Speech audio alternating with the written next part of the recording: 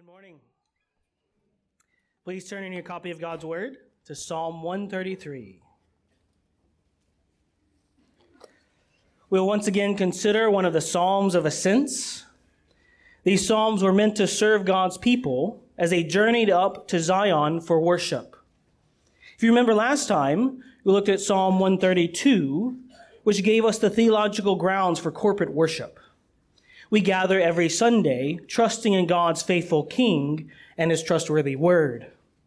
And when we gather in this way, the gospel produces a unity in our congregation that is beautiful and pleasing to God. This is what we'll hear as we turn our attention to Psalm 133.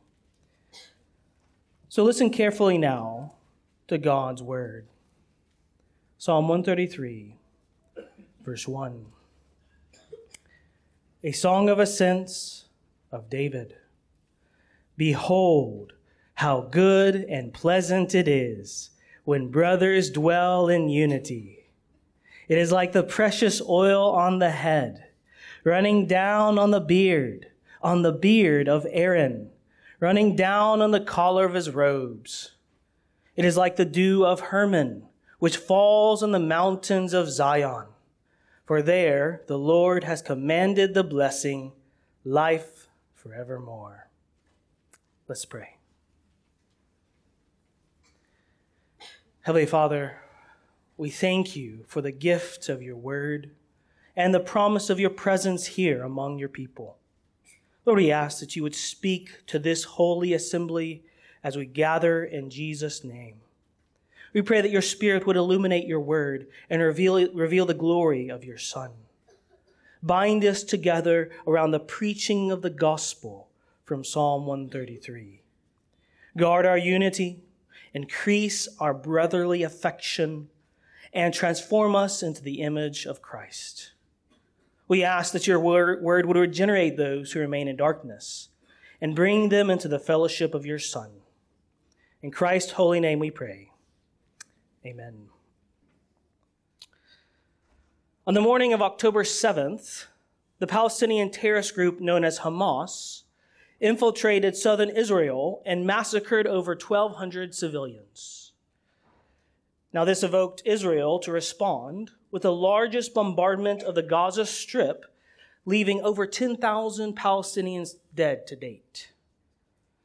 Now, if you've watched the news, you know that the devastation is hard to stomach. Pictures of mutilated bodies, burned homes, cribs full of blood in southern Israel. Pictures of overcrowded hospitals, moms carrying dead babies, and men wailing at the news that they lost their entire household from bombings in Gaza. The sights and sounds of this conflict leave behind an aroma of division, destruction, chaos, and death. It leaves you asking the question, how can Palestinians and Israelis dwell together in peace? What will it take to bring peace among these two people? To some in our region, the answer must be tolerance. UAE, tolerance. If only Palestine and Israel could learn to tolerate their differences, they would get along. Now, over the past several years, the United Arab Emirates has promoted itself as a model of tolerance and unity for others to follow. This was on full display back in 2019, that year of tolerance, when the UAE invited Pope Francis for his first ever visit to the Arabian Peninsula. Listen to how they recount his visit. On February 4, 2019, Pope Francis and the Grand Imam of Al-Huzar, Ahmed Al-Tayyib, captured the attention of the world when they met in Abu Dhabi to sign the document of human fraternity. Born out of the fraternal or brotherly friendship between the two great religious figures, the document provides a blueprint for a culture of dialogue and collaboration between faiths. The declaration intends to serve as a guide for future generations to advance a culture of mutual respect in recognition that we all are members of one human family. Christians, Muslims, and Jews are all one human family, they say. We just need to learn to get along, to tolerate one another, to mutually respect one another. Now, friends, this might sound good, but it is a lie from the pit of hell. This family called humanity is united in our rebellion against God. It is sin that separates us from God and destroys all relationships. Friends, tolerance has no power to change the malice raging in a Palestinian's heart, an Israeli's heart, or in your heart. True unity is only found in what God has done in the gospel of Jesus Christ. This is what King David tells us in Psalm 133. He explains that this true unity that comes from God is beautiful, sweet, and life-giving. These are the 3 points for our sermon this morning. Gospel unity is beautiful, sweet, and life-giving. Let's think about that first point. Gospel unity is beautiful. David begins by declaring that unity is beautiful. It's good and pleasing. Look at verse 1. Behold, how good and pleasant it is when brothers dwell in unity. This word behold is the psalmist's way of drawing our attention. Surely David knew that Israel was familiar with God's word. They had heard God's decrees every week at home and in the synagogues. Yet as Israel gathers at Mount Sinai, David shouts, "Behold, listen up. Don't miss what I'm about to say. How good and pleasant it is when brothers dwell in unity." David here wants us to stop and ponder this truth. He invites us to think about how good and how beautiful it really is. Members of Grace Church, I know that you hear the truth over and over again. And sometimes we say that as if it's a bad thing. You hear the truth every Sunday. But don't be lulled asleep just because you've heard it before.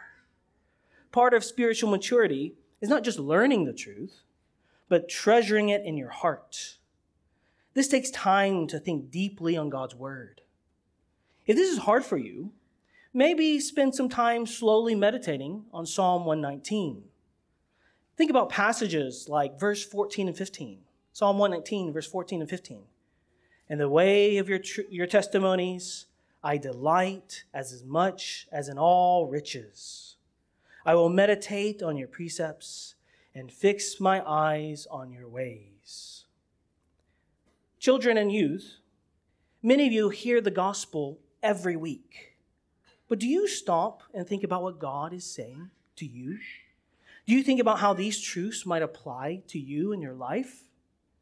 If you're not sure or need help, I'm sure that your parents would love to help you meditate on God's word. So here David is inviting us to meditate on verse 1. So let's think about what's so good about unity. What's so good about unity? Look again at verse 1.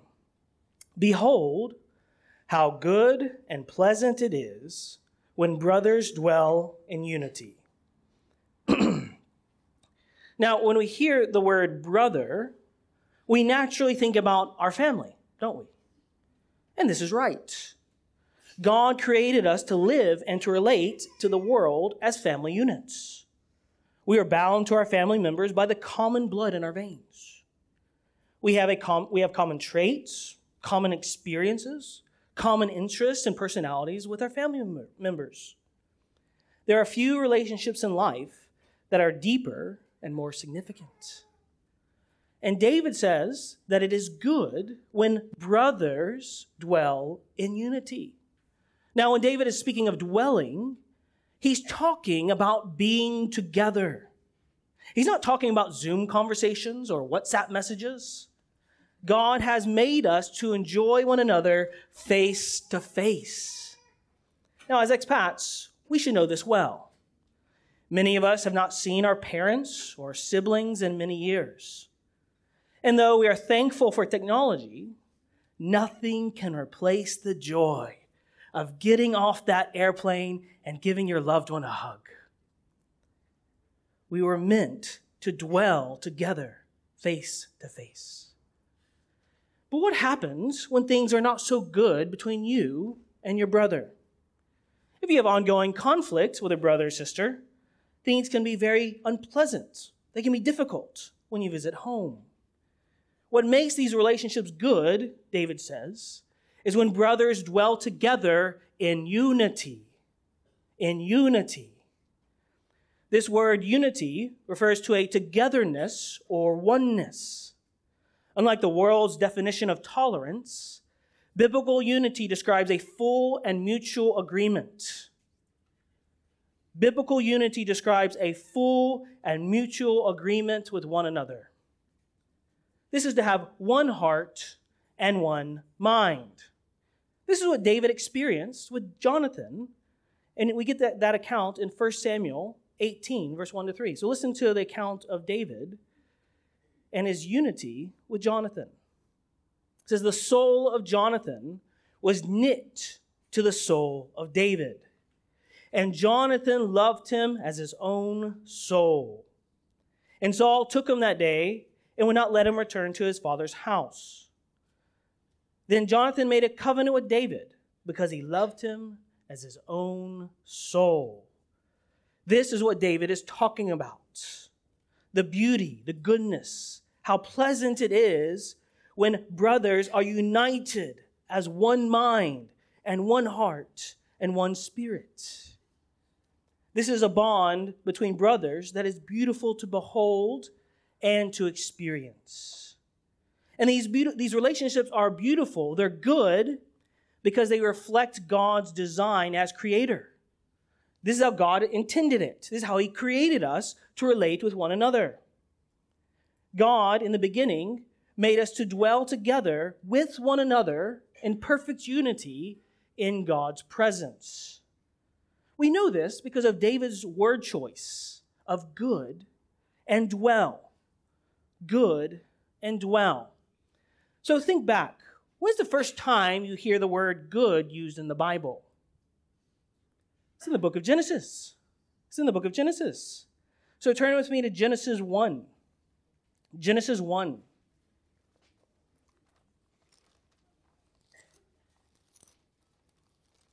Here in Genesis 1, we get an account of God creating the world. He speaks, and out of nothing, all things that are made come from God's word. And as God speaks the world into existence, we hear this repeated phrase over and over again, and it was good. Same word. It was good. And he concludes this, if you look at Genesis 1, verse 31. Genesis 1, verse 31. And God saw that everything he had made, and behold, it was very good. It was very good. So David, in our passage, is thinking about God's good design in creation. But more specifically, David is thinking about God's good design for mankind, for Adam and Eve. So keep reading. Look down at Genesis 2, verse 15. Genesis 2, 15. Here we get an account of God creating the garden and Adam and Eve. The Lord took the man and put him in the Garden of Eden to work it and to keep it. That's dwelling language. That's to dwell in God's place.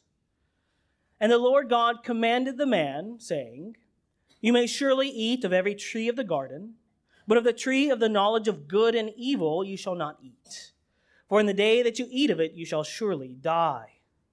Then the Lord God said, it is not good, same word, it is not good that the man should be alone or dwell alone.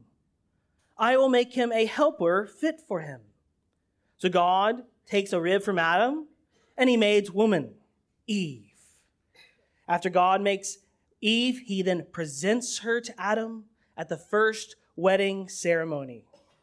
And listen to how Moses concludes this in Genesis 2:24. What's the conclusion?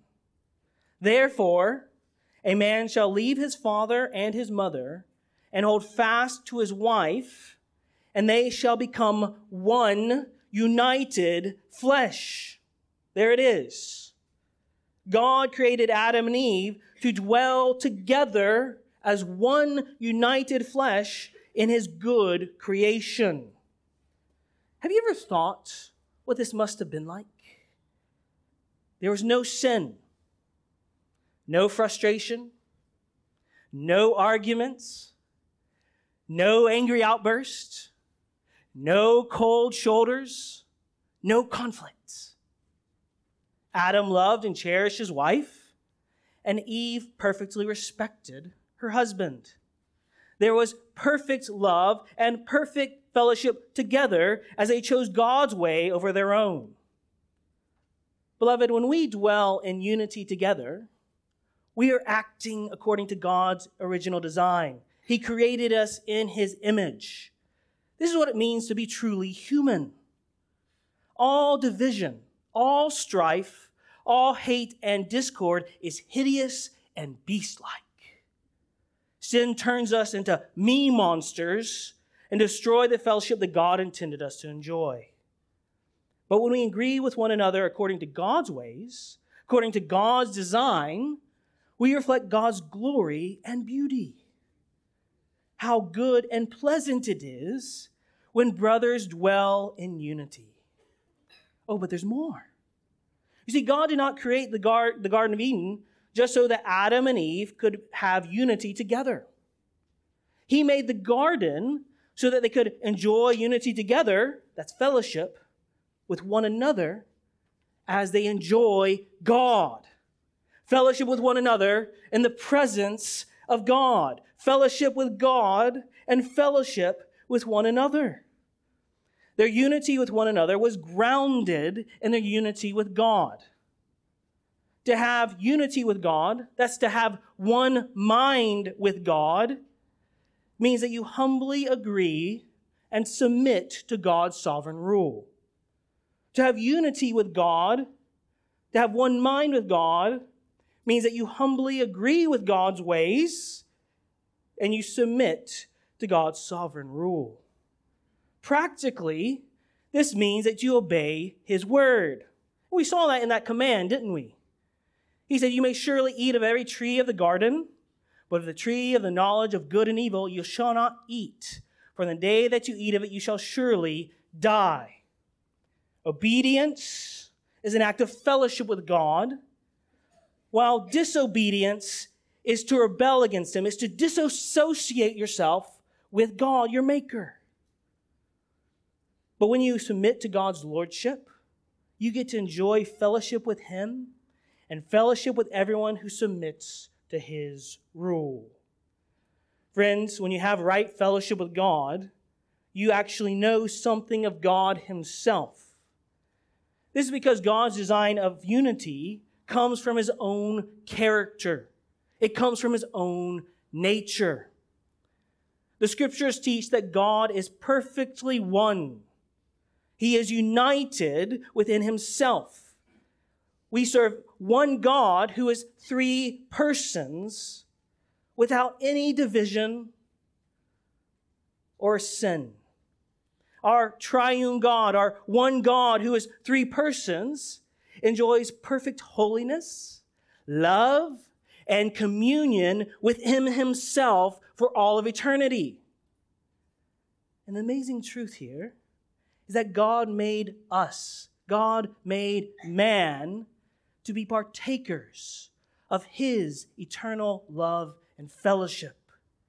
He did not create us as little gods, but he made us in his image so that we might enjoy the beauty and majesty and glory of his unity within himself. This is God's original design for all mankind.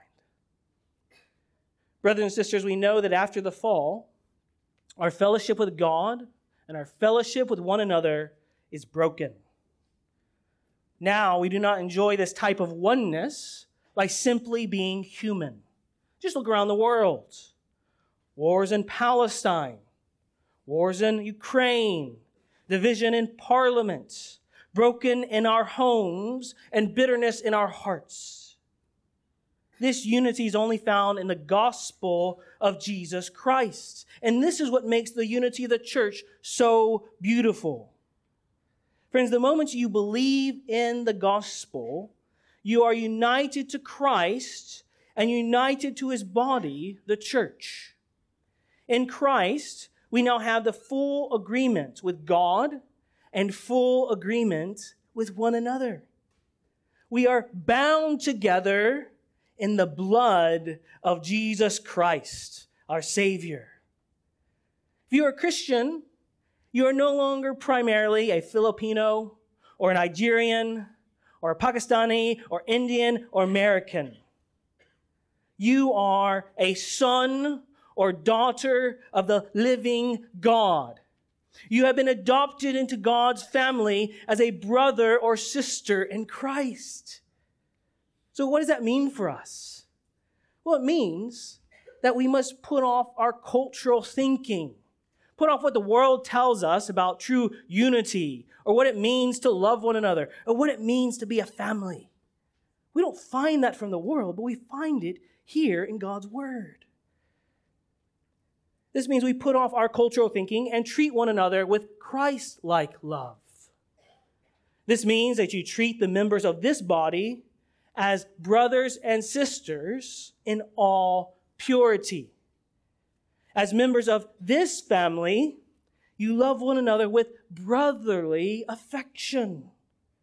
You do not use others to gratify your desires, but you humbly serve one another. You do not fear man in hope of gaining their approval, but you outdo one another in showing honor. You do not surround yourself with those who share the same culture as you, but you seek to show hospitality. You do not hoard your resources, but you give to those who are in need. As one family, we rejoice with those who rejoice, and we weep with those who weep, and we live in harmony with one another. Beloved, do you enjoy this type of relationship with other brothers and sisters in this body? In order to love this family, you must be known and know others. You must pursue one another in love, and this takes time and effort. I want to encourage you after the service, go talk with a member who you don't know very well and simply ask, how can I pray for you, brother? How are you doing spiritually, sister? Ask them and actually do it. Pray for them.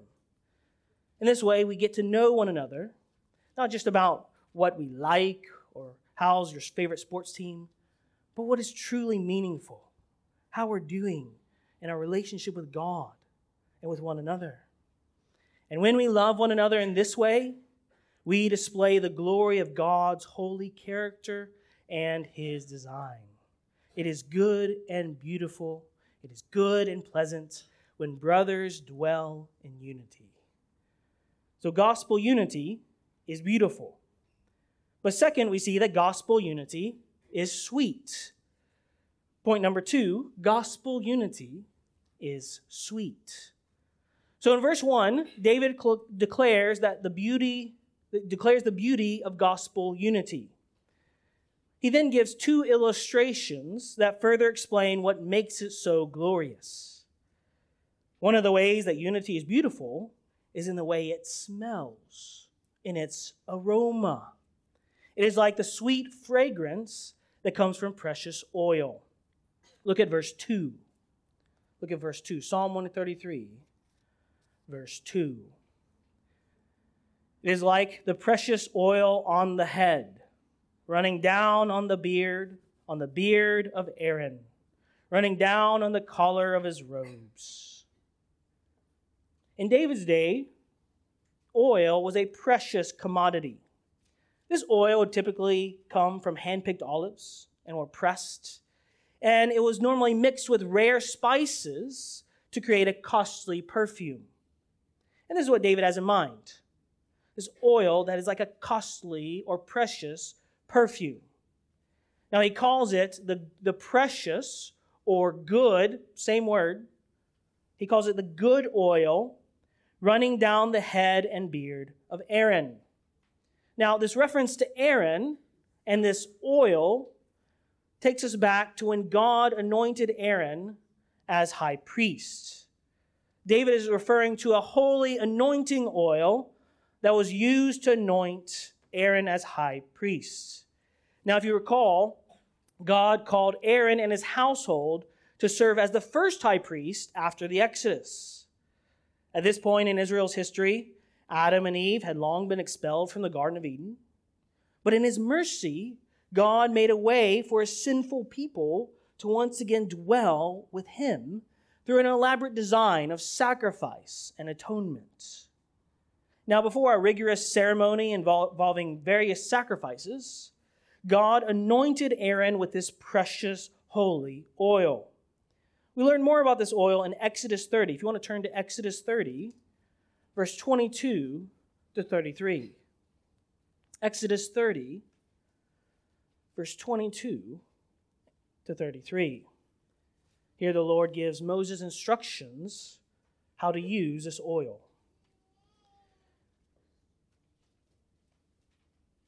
The Lord said to Moses, "Take the finest spices of liquid myrrh, 500 shekels, and of sweet-smelling cinnamon, half as much, that is, 250, and 250 of aromatic cane, and 500 of cassia, according to the shekel of the sanctuary, and a hin of olive oil.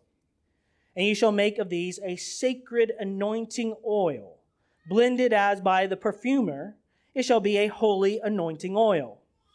With it you shall anoint the tent of meeting and the ark of the testimony, and the table and all its utensils, and the lampstand and all its utensils, and the altar of incense, and the altar of burnt offering with all its utensils, and the basin and its stand. You shall consecrate them, that they may be most holy. Whoever touches them will become holy." And here it is, how the oil was used to Aaron, the high priest. "You shall anoint Aaron and his sons, and consecrate them, that they may serve me as priests. And you shall say to the people of Israel, this shall be my holy anointing oil throughout your generations. It shall not be poured on the body of an ordinary person, and you shall make no other like it in composition. It is holy, and it shall be holy to you. Whoever compounds any like it, whoever puts any of it on an outsider, shall be cut off from his people." So here we get specific instructions about this oil. Notice that this oil was first made from costly spices and would have a distinct sweet aroma. But also notice that there was nothing like it in the world.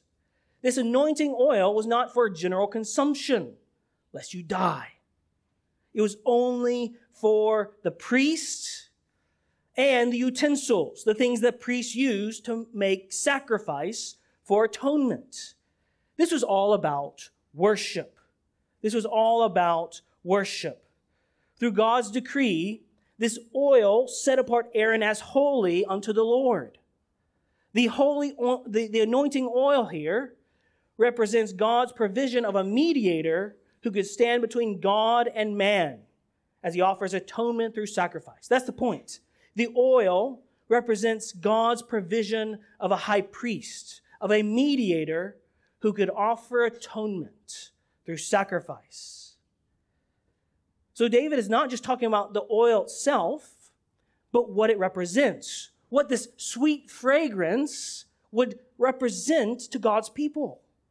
Look again in verse 2, Psalm 133, back in our text, verse 2. He says, this oil, or the gospel unity, it is like the precious oil on the head, running down on the beard of Aaron, running down on the collar of his robes. As the oil ran down Aaron's head and onto his beard and onto his clothes, Aaron would be soaked in this perfume. He'd be soaked, drenched in it. Just think about the strong smell when someone who's put a little too much perfume walks by? It's only a few sprays, right? We know that perfume has a strong scent. Just a few sprays of it can give this strong aroma. But here, Aaron was drenched in this holy oil. He was drenched from head to toe. You could smell him from a kilometer away. And every time Israel would smell that sweet aroma, it would serve as a reminder of God's provision. Every time Israel would smell him, smell the priest, that distinct aroma, say, God has provided a mediator. God has provided a mediator to atone for our sins. Friends, smell has a powerful way of bringing things to mind. We know this to be true. For instance, think about your favorite dish growing up. I know for me, every time I smell turkey, gravy, and mashed potatoes, I'm instantly transported to the memories of Thanksgiving with my family. Just happens to be Thanksgiving this next week. Smell has a powerful way of bringing things to mind. When you go back home, it's been a long time, and you smell your old home, instantly memories that you haven't thought about for a long time come to your mind. Now, the Spirit of Dubai Perfumes thinks that this is the case, that smell has a powerful way of bringing things to mind. They've made one of the most expensive perfumes in the world, valued at 4.7 million dirhams. Listen to how they describe it. It is comprised of the finest natural ingredients, sourced from the furthest corners of the globe, culminating in a scent that is as unforgettable as it is mesmerizing, with notes of amber, sandalwood, musk, rare pure Indian agarwood, pure Turkish rose, and frankincense. They assert that the smell is unforgettable and mesmerizing. I don't know if that's true, but if that's true for this oil, how much more would that sweet aroma of God's anointing oil leave an impression on the hearts and minds of Israel? Every time they would smell that sweet aroma, they'd be instantly transported to God's congregation and sacrifice. Now, there are at least two things that would come to mind to Israel when they smell this sweet aroma. There's at least two things. First, this aroma of the high priest would remind Israel of their sin. It would remind Israel of their sin. The presence of the high priest would be a stark reminder of their spiritual need before the Lord. We know that the wages of sin is death. And as the people smell the sweet aroma of the high priest, they would be reminded of all the ways that they've broken God's law and deserve his judgment. In fact, this was the main reason Israel would ascend to Jerusalem. They were gathering at Mount Zion at the temple to receive God's atonement for sin. Friends, sin is the root cause of every conflict. Sin is the root cause of every conflict. When Adam and Eve rebelled against God, there was instant enmity with God and with one another. Or think about the example of Cain, who raged in murder against his brother out of his vengeful heart against God. Friends, your raging heart against a brother or sister comes from a heart that is raging against your Creator. When you say that stinging word out of anger, your heart is not acting much different than a Hamas terrorist. You don't believe me? Think about the words of Jesus. When we have hatred and bitterness in our hearts, we're committing murder. We're committing murder. Every conflict, whether it be the war in Palestine or the war of words in your bedroom, proceeds from your rebellious, malicious heart. There is no discord where there is no sin. Friends, do you know what your conflicts smell like before the Lord? It smells like death. When a husband lashes out in anger towards his wife, or a wife belittles her husband, or two brothers bite and devour each other, It smells like a rotting corpse to God and to your fellow brothers and sisters. Think about that the next time you have a conflict with another member. But second, we know that the sweet aroma of the high priest would remind Israel of God's costly provision. So this sweet aroma would remind Israel of their sin, that they deserve God's righteous wrath, but it would also remind them of the high priest who is God's provision. As Israel smelled the sweet aroma of the priest, they would remember that God has indeed provided a substitute for their sin. God has paid the penalty of the judgment they deserve through the mediation of an anointed priest. Friends, this is the only hope for sinners to have their iniquity pardoned. It was only through the blood of a lamb, through the service of the high priest, that God's people can draw near to God's presence and have sweet unity with one another. Friends, the sweetness of unity is costly. It's costly. It is only enjoyed through the shedding of blood, of an atoning sacrifice. Beloved, God has made a way for us to enjoy the sweetness of Christian fellowship at the cost of himself. In Christ, we know his forgiveness, and we enjoy fellowship with one another as his blood-bought people. The heart of our unity is found at the foot of that blood-stained tree. Gospel unity is a sweet aroma that reminds us, though our sin is great, his mercy is so much more. It is in the gospel of Jesus Christ that we can know sweet fellowship with God and sweet fellowship with one another. Gospel unity is always sweet and costly. And this is true when we trust in Christ's atoning work. But it is also true for our continued fellowship with one another. If you're a Christian, God has anointed you with his Spirit, and he sets you apart for priestly service. In Christ, we no longer offer sacrifice of bulls and rams, but we offer a sacrifice of obedience and love. By faith in Christ, now, empowered by the Spirit, we must maintain the unity of the Spirit in the bond of peace. It's from Ephesians 4:3. And this takes hard, costly work.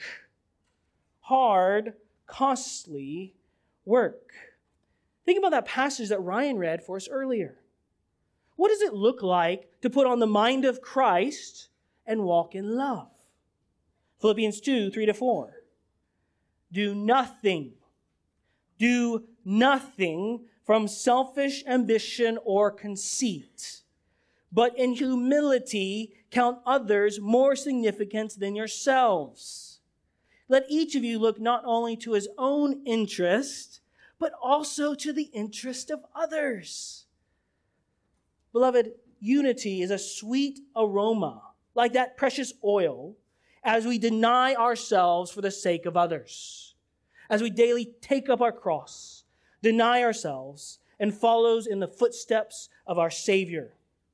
Gospel unity will cost you your preferences, your desires, and your interests. It will even cost good things. It will cost you your time, your energy, and effort. Friends, it is painful. It is painful to forgive when a brother has wronged you. It is uncomfortable to give up a Saturday morning to disciple another brother or sister. It is costly to lovingly confront a member in sin.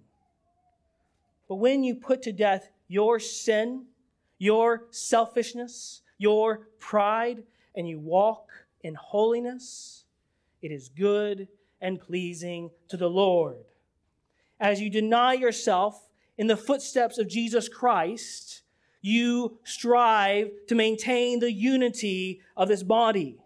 There is no unity where there is no self-denial. There is no unity where there is no self-denial. denial. And when we live this way for the glory of God and good of others, it is sweet. It is a sweet aroma to God. So gospel unity is beautiful. Gospel unity is sweet. And finally, gospel unity is life-giving. Gospel unity is life-giving. It's like life-giving dew. Look at verse 3. It is like the dew of Hermon, which falls on the mountains of Zion. For there the Lord has commanded the blessing, life forevermore. Now, Mount Hermon is located about 200 kilometers north of Jerusalem, and it's the tallest mountain in Israel, roughly at 3,000 meters. It would be snow-capped during the winter. For reference, that's similar to the height of Jebel Jais and the distance from Jebel Jais in Ras Al Khaimah to Jebel Ali in Dubai. So just picture that in your mind. So clearly, David is not talking about dew literally running down the mountain of Hermon and falling on the mountains of Mount Zion. This is not possible. Rather, he's using these two mountains as an illustration. It's helpful to know about these two mountains. Zion in Jerusalem in the south was much drier. It was much drier, while Hermon in the north was much cooler. Mount Hermon was actually known for its dew that would form on the ground like rain droplets. This dew was a daily source of nourishment that makes the hills below green and full of life. You can look up pictures. Look at pictures of Mount Hermon, and you'll see greenery all at the bottom of the mountain. This is from that life-giving dew. So for those who dwell on Mount Zion, this kind of dew would be life-giving. It would be refreshing. And David is saying that gospel unity is like that life-giving dew falling down on Mount Zion. Like dew, unity is daily nourishment to the souls of others. Just think about the relationships you have in this body. In places where relationships are hard and frustrating, it can suck the life out of you. This is true when counseling difficult members or when you have the same conflict over and over again. It's exhausting. It's discouraging. It's not life-giving, but destroys what is good. But when your relationships are sweet, it gives life and it refreshes your soul. Just think about the sweet times of fellowship that you've enjoyed with other members in this body. Think about the times of communion we've had on Sunday mornings and around the Lord's table. Think about the times of refreshing unity at our members' meetings. Think about the times we've wept with others when they've lost loved ones, and we've rejoiced with others at the gift of life. Think about the instances when we've labored together to watch over one another's soul. Think about the times and the joy when we've seen other brothers turn back from their sin and walk in obedience. Think about the countless times in which we've sat together under God's word and the sweet fellowship around 1,000 different meals. Friends, when we are united around the gospel, it is life-giving to our souls. It is life-giving to our souls. Ultimately, unity is life-giving because it's blessed by the Lord. It's blessed by the Lord. Did you notice that at the end of verse 3? It is like the dew of Hermon, which falls on the mountains of Zion. For there the Lord has commanded the blessing, life forevermore. God has commanded his blessing at Mount Zion. Now, if you think back to Psalm 132, we learn that Mount Zion is symbolic for God's resting place, his dwelling place. And God has promised that salvation will come from God's King here at God's place at Mount Zion. It was symbolic for that end-time salvation that God would bring. It's at Mount Zion where God's people will dwell in perfect unity forever with their God. David here is drawing on old covenant language to point Israel forward to a new and better covenant. It was at Mount Sinai that God commanded his blessing of the old covenant over the assembly of Israel. But here, David speaks of God's word blessing the congregation not at Mount Sinai, but at Mount Zion. It is on Mount Zion that God commands his blessing of eternal life. You see, David is pointing Israel to a future hope of everlasting life and fellowship. But what is David's confidence that God will bless his people at Mount Zion? What is David's confidence and hope? It's God's trustworthy word. It's God's trustworthy word. God has commanded. God has spoken his word of blessing here at Mount Zion. So he has said it. It will happen. Friends, when Israel gathered at Mount Zion, the anointed king or priest would speak the commands of God and bless God's people, bless the congregation. Every time they gathered year after year for corporate worship, it was the word of God that united Israel together. It is the word of God that gives life to weary souls. It is the word of God's promised forgiveness and eternal life. It is the word that produces fellowship with God and fellowship with one another. It is God's word that is life-giving.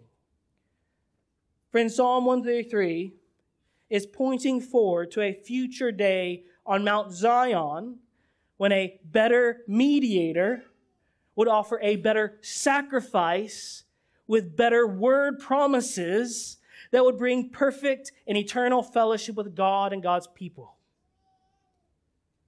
It's pointing forward to a future day on Mount Zion when a better mediator would offer a better sacrifice with better promises that would bring perfect and eternal fellowship with God and with one another. But we know, if we read our Bibles, how the story goes for Israel. Year after year, all of Israel would assemble on Mount Zion. Year after year, the high priest would offer sacrifice for Israel's sin. Year after year, Israel would hear the word of God and receive his blessing of forgiveness and fellowship. Year after year, Israel would go back home rejoicing in the hope of God. Year after year, sin would destroy their relationship with God and ruin their relationship with one another. In fact, Israel's sin continued to grow until Mount Zion was unrecognizable. Jerusalem was unrecognizable. Unlike the sweet aroma of unity, Jerusalem was divided, conquered, and under occupation because of their sin. The blood of goats and bulls was unable to cleanse their hearts and bring true and lasting peace with God and peace with one another. That was until one day. One day God sent his Messiah, his promised anointed one, his only begotten Son.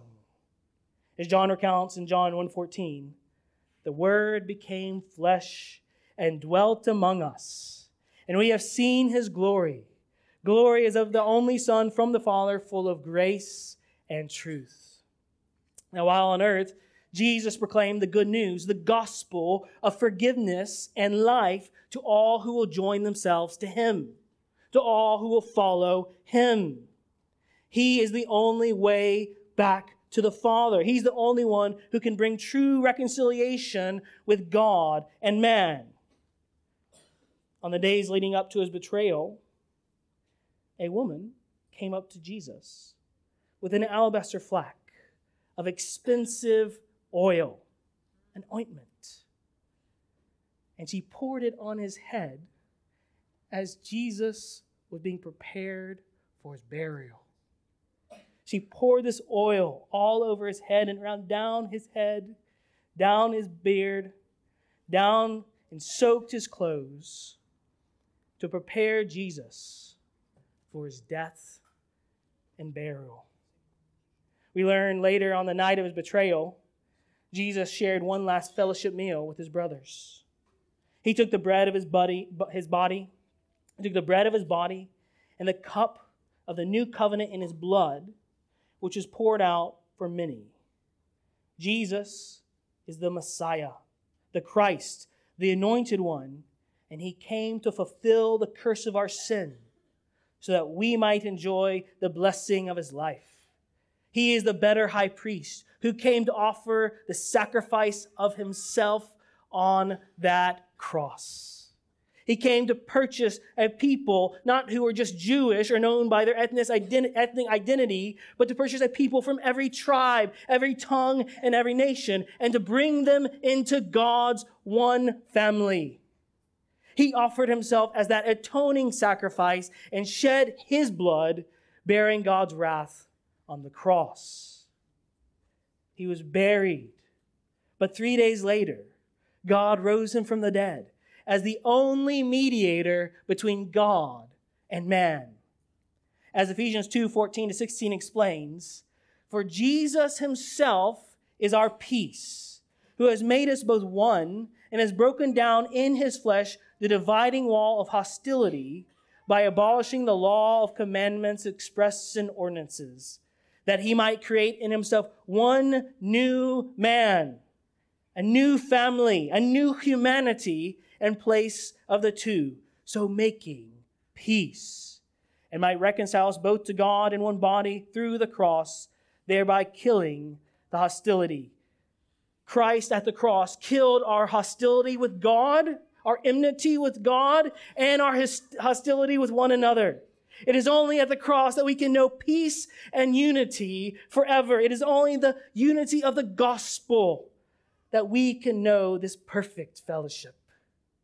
Friends, if you're not a Christian, you need to know that your enmity, your division or arguments with others, it's only symptomatic of a deeper problem.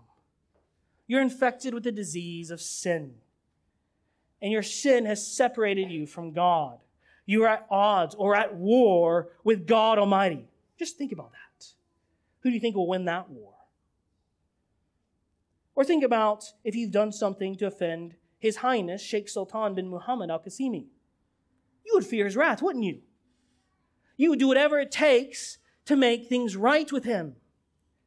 But who is His Highness compared to Almighty God? One day you will stand before your Creator face to face. And if you stand on your own merits, you will fall under His wrath forever. But Jesus Christ stands as the perfect and only mediator. He shed His blood. He conquered the grave, and He offers peace with God and peace with His people, the church. He offers Himself as a free pardon at the cost of Himself. So turn from your hardness of heart and trust in Christ's priestly work for the forgiveness of your sins and reconciliation with God. Beloved, our unity is founded upon the gospel of Jesus Christ. He has paid the penalty for our sin. He has paid it all, and He's given us new life. He's given us His Spirit. He's given us everything we need for life and godliness. We are united in Christ as one body, in one faith, in one baptism, with one God and Father of all, who's over all and through all and in all. And we maintain the unity of this blood-bought unity. We maintain this unity as we deny ourselves and speak the life-giving words of Jesus Christ. Did you know this is the main way that we maintain this unity and build up one another in love? We speak the gospel of Jesus Christ. We speak these life-giving words to one another. We grow in unity as we gather every Sunday to hear Christ speak to us. We grow in unity as we speak the word of Christ to one another. And as we speak the truth in love, we all grow up in every way into Christ, from whom the whole body, joined and held together by every joint, when it's working properly, makes the body grow up in love. It builds itself up in love. So get busy sharing the gospel with one another in this congregation. Open your Bibles every morning and read God's word. Meditate on the scriptures. Get alone and get together with a brother or sister and read together God's precepts. It's in the scriptures that we have one mind and one heart and one faith. It is this gospel unity that is good and pleasing to our God. So give yourself to delighting in God's word and speaking the gospel to one another. If If you're currently not meeting with another member, let me encourage you to talk to one of your pastors after the service. We would love to direct you in how to meet with one another and help this body grow in the beautiful, sweet, and life-giving communion we have. Beloved, this is our hope. Every Sunday, as we look forward to that Mount Zion, when our faith will become sight and we will dwell together in the presence of our God forever. So let's hard and enjoy the fellowship of the saints today as we look forward to that final day when our faith will become sight. Let's pray. Father, we thank you for the unity that you've purchased for us in Christ. Help us to daily put on the mind of Christ and to lovingly prefer one another. Guard our unity in Christ, bless our fellowship, and glorify the gospel of your Son in and through this congregation. May you do far more than we ask or imagine. For your glory we pray, in Christ's name.